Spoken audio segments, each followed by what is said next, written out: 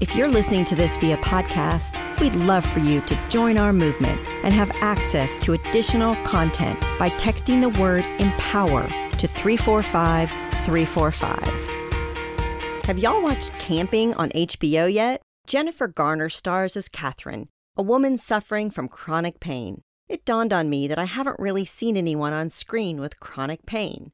You know, the silent, invisible thing that no one seems to understand. At one point, another character offers Catherine advice on her pain, as if Catherine hadn't even done a cursory internet search. Sure, it's probably easier to show a man with a broken arm than a woman with endometriosis on screen, but wouldn't the latter be so much more interesting and real? More and more women in the limelight are bravely sharing their own struggles, like Lady Gaga. Take control of your narrative today. If you have physical or emotional pain, choose to share it with a safe friend.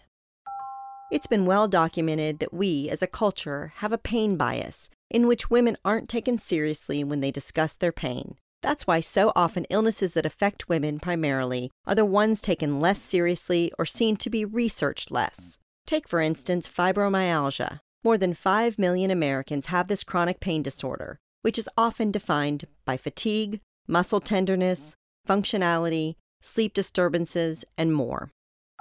There's no cure for fibromyalgia, but there is something to be done, talking about it. The more we women discuss our health, the more camaraderie and support we'll feel. Today's Woman to Watch, Rosalind Joffe, thought about doing this very thing and designed a website called ccoach.com to help chronic pain sufferers.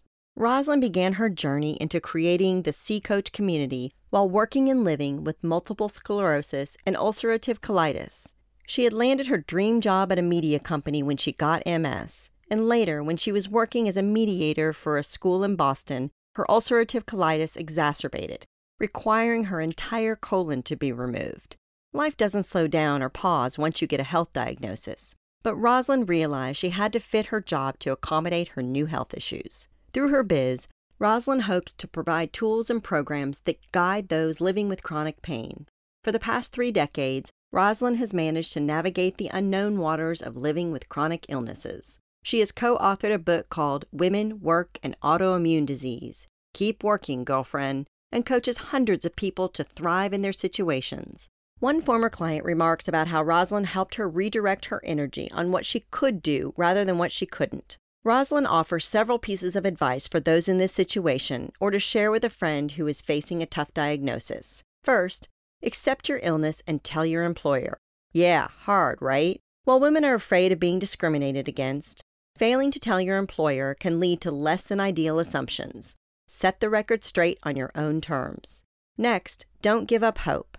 You can still present yourself as a valuable employee by requesting accommodations like working remotely. Chronic illness and pain aren't easy. Aside from work demands, women often have partners and children to take care of too. Dealing with chronic pain requires you to be your own ally, face trying situations, and come out the other end. It also gives you a platform to remind other women that they aren't alone in this battle.